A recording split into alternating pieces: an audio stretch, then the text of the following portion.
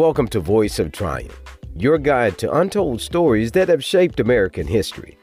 Today, we uncover the life and legacy of Benjamin Marshall, a man whose impact on society remains relevant to this day. Early life and education. Born into slavery on June 18, 1837, in Charleston, South Carolina, Benjamin Ben Marshall's childhood was marked by a yearning for knowledge. Despite the oppressive conditions, he secretly learned to read and write, thanks to the guidance of Clara, an elderly woman who recognized his potential.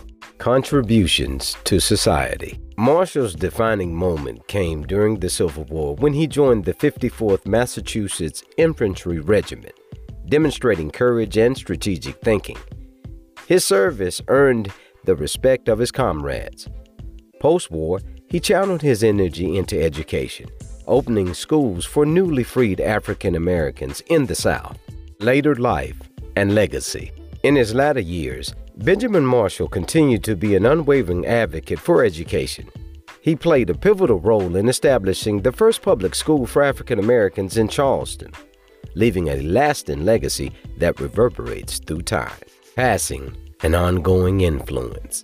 On March 15, 1911, Benjamin Marshall passed away at the age of 73. His legacy, however, endures.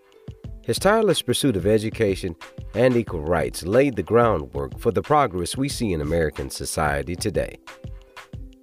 Benjamin Marshall's story serves as a testament to the resilience of the human spirit and the enduring impact of those who dare to dream for a better world. His contributions to education and civil rights continue to inspire, elevate, and provide hope in the ongoing struggle for equality and justice. I'm Rock Anderson. Thank you for joining me on this episode of Voice of Triumph, where we're celebrating the unsung Black historical voices of those who have shaped our past and continue to influence our future. I hope that you share Benjamin Marshall's story with someone. If you haven't done so, subscribe to this audio podcast.